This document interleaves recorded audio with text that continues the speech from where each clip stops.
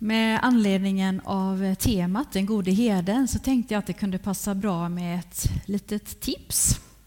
Det är ju ganska många timmar kvar innan vi går och lägger oss för kvällen.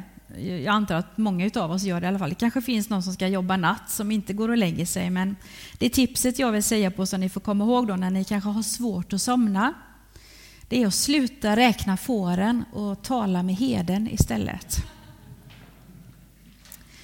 Jag ska läsa från Johannes evangeliet kapitel 10, vers 11-16. Och det är Jesus som säger: Jag är den gode herden. Den gode herden ger sitt liv för fåren. Den som är lejd och inte herde och inte äger fåren, han överger fåren och flyr när han ser vargen komma. Och vargen river dem och skingrar jorden. Han är ju lejd och bryr sig inte om fåren. Jag är den gode herden och jag känner mina får och de känner mig. Liksom fadern känner mig och jag känner fadern. Och jag ger mitt liv för fåren. Jag har också andra får som inte hör till den här fållan. Också dem måste jag leda och de ska lyssna till min röst. Och det ska bli en jord och en herde. Ja, texten och sammanhanget är för många av oss, kanske alla, väldigt känd. Och kanske det också är den allra mest älskade bilden. Många människor i olika genrer, i musik, litteratur, konst på olika sätt har tolkat och avbildat fåraherden med lammet eller fåren. Och det Jesus gör i sammanhanget när han står här inför lärjungarna och pratar och folket, så är det att han använder en vardaglig bild. Han knyter ihop den bilden med judarnas historia och deras profeter, med evangeliet i den samtid som han lever i och också för oss och för kommande generationer. 700 år innan Jesus föddes så talade profeten Jesaja om Jesus. Och i 53 kapitlet vers 7 så säger Jesaja: Han fann sig i lidandet, han öppnade inte sin mun, han var som lammet som leds till slakt. Det innebär att Jesus inte bara är herden utan Jesus är också lammet. Och för mig och kanske för många så blir det också inspirerande att söka efter Jesus även i de gamla testamentliga texterna. Det blir också en klarare koppling till det som Jesus gör och det han säger i det vi läser i Nya testamentet. Jag kommer att hålla mig kvar i texten. Jag kommer att vandra omkring där och stanna upp och lyfta några nyckelord. Och värt att nämna både i kapitel 9 och kapitel 10 är att Jesus lyfter upp 2 utav våra mänskliga sinnen. Jag ska återkomma till det senare. Helheten av texten i alla fall handlar om vem Jesus är som person, hans identitet och hans uppdrag. Jag har kommit för att tjäna. Och sammanfattningen handlar ytterst om att Jesus vill visa oss vem Gud är, Guds egenskaper och Guds uppdrag här i världen. Det är 6 punkter som jag vill lyfta. Det kan låta många, men de är ganska korta, så jag tror att ni inte behöver prata med herden och räkna får och allt sånt där nu. Men den första är i alla fall orden jag finns eller jag är.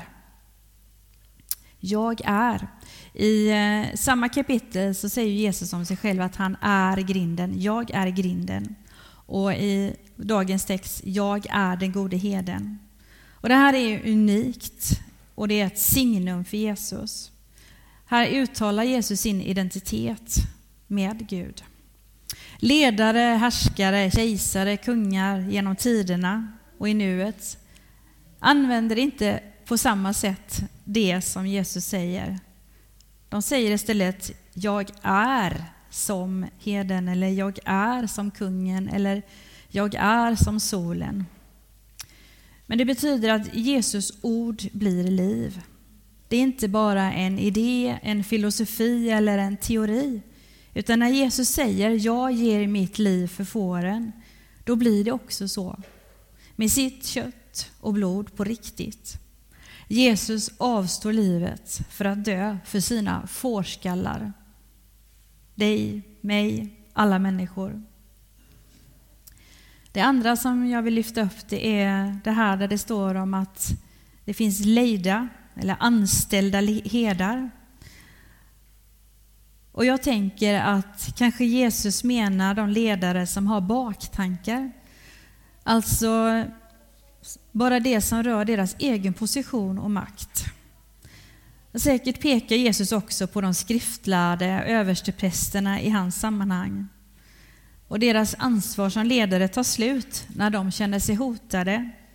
För de känner egentligen inte fåren som följer dem. De är inte ute efter att offra någonting för andras skull. Den lejda herden kan vi hitta överallt i våra sammanhang med hjälp av Jesus röst. Vargen då, det tredje.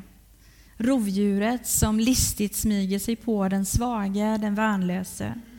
Det är bara en påminnelse om att den onde hatar allt som vi vill lära känna Gud. Den onde hatar att vi vill följa Jesus. Att vi sitter här tillsammans i en församling i en kyrka. Och särskilt i sammanhang där vi inte tror att vargen eller den onde finns med. Just där finns vargen med, den onde. Den onde har nämligen som mål att skingra vår sammanhållning med varandra och med Gud. Och därför behöver vi ännu mer vässa våra öron och lyssna in när vi behöver bli varnade. Lyssna in omsorgen i det uppdraget som Jesus har för sin församling. Vi behöver inte vara rädda, men vi behöver vara medvetna. Och det viktigaste vi behöver veta är att vi har beskydd i Jesus, i Jesu namn. Herdens käpp och stav. Staven som leder oss på rätta vägar och käppen som försvarar oss mot faror. Herren själv strider för dig. Den fjärde punkten, och det är det som utmärker den gode herden, att han känner varenda får. Alltså där kan många människor säga stopp här nu, vänta lite. Ingen kan ju lära känna alla människor. Men den gode herden Jesus är unik. Jag är, säger Jesus om sig själv, sann människa, sann Gud. Jesus känner inte sina efterföljare som en grupp, utan han känner varje enskild person, var och en. Därför kan vi säga att vi tror på en relation, inte en religion. Själva bilden av fåren, det är ju från början lärjungarna, alla de som följer Jesus och som sen växer i storlek. Den kristna församlingen på jorden, det är fåren. Och så säger Jesus, den här 5:e punkten här, jag har också andra får som inte hör till den här fållan. Jesus har ett mycket längre perspektiv än vad vi kan förstå och tänka. Hans uppdrag var ju framförallt i hans tid på jorden att presentera evangeliet för det judiska folket. De som av Gud blev utvalda att följa Gud och visa andra folkslag sin trohet till Gud. Men det gick inte jättebra för dem. Så Gud hade ju en annan plan. Den andra fållan är helt enkelt alla folkslag över hela jorden. Vi tillhör inte genetiskt, det vet jag inte förresten om det är någon som har judisk blod i sig här nu, men om jag antar att det inte finns det, så tillhör vi inte genetiskt Davids ätten, Israels folket. Men som Paulus pratar mycket om i Romarbrevet, så har alla folkslag blivit inympade i den judiska folkstammen av Gud själv. Paulus säger i Galaterbrevet 3:28: nu är ingen längre jude eller grek, slav eller fri, man eller kvinna. Alla är ni ett i Kristus. Och så kommer vi då till de här sinnena som jag pratade om i början, den 6:e punkten. Synen och hörseln. Synen finns som en inramning i kapitel 9. Och det kan ni läsa när ni kommer hem, kanske vad det står där. Johannes har skrivit ner Pilatus ord där i kapitel 9. De orden som Pilatus säger när Jesus står inför folket och strax ska dömas till döden. Ecce homo, se människan. Om vår syn på Jesus är det första steget in i Kristus, i att vara Jesu efterföljare, så är hörandet i textens sammanhang steg nummer 2. Som Jesus efterföljare är vi lyssnande. Lyhördheten för vad Jesus förmedlar genom anden. Och det är ett verktyg som hjälper oss kristna redan här och nu att bli ännu mer Kristuslika. På 14 ställen i Nya testamentet står det just: hör du som har öron, eller du som har öron, hör vad anden säger. Det är öron som har blivit förvandlade av Jesu kraft, av din och min tro. Öron som är inställda på Guds ord. Det är öron som väljer att lyda Herrens röst i både stort och smått. Öronen genom andens inflytande som lär oss att känna igen Jesus röst bland alla dessa röster som finns i vår värld. Och det här kännetecknar lyssnarna och följarna, att där de samlas och gärna vill vara, där finns herden. De vill lära sig mer, de vill höra Jesus röst. Och de är inte nu blir det fel här. I vardagen. De vill höra Jesus röst i vardagen. Och herdens strävan, Jesus vilja och följarnas strävan åt samma håll. Det är ett gott tecken som vi kan känna igen. Om du är osäker på om du känner igen Jesus röst i ditt liv, kanske kan den här bönen inspirera dig då. Vi ber. Herre, se till mig som liten är. Ibland kan jag känna mig döv för allt vad du, Herre, står för och vill andas in i mitt liv. Ofta är jag trög i bönen, i samtalet med dig. Ibland jag ofta upplever inte att bibeltexten säger mig någonting. Men jag längtar efter att få säga: välkommen in Jesus i mitt hjärta, i mitt liv. Välkommen in i alla mina sinnen. Tack Jesus för att du har gett oss din heliga ande.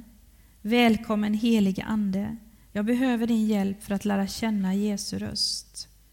Nu och alltid. Amen. Och slutligen vill jag läsa en bibelvers från Hebreerbrevet kapitel 13, vers 20. Må fridens Gud som genom det eviga förbundets blod har fört vår Herre Jesus, fårens stora herde, från de döda, låta er fullkomnas i allt gott så att ni gör hans vilja. Må han verka i oss det som behagar honom genom Jesus Kristus. Hans är äran i all evighet. Amen.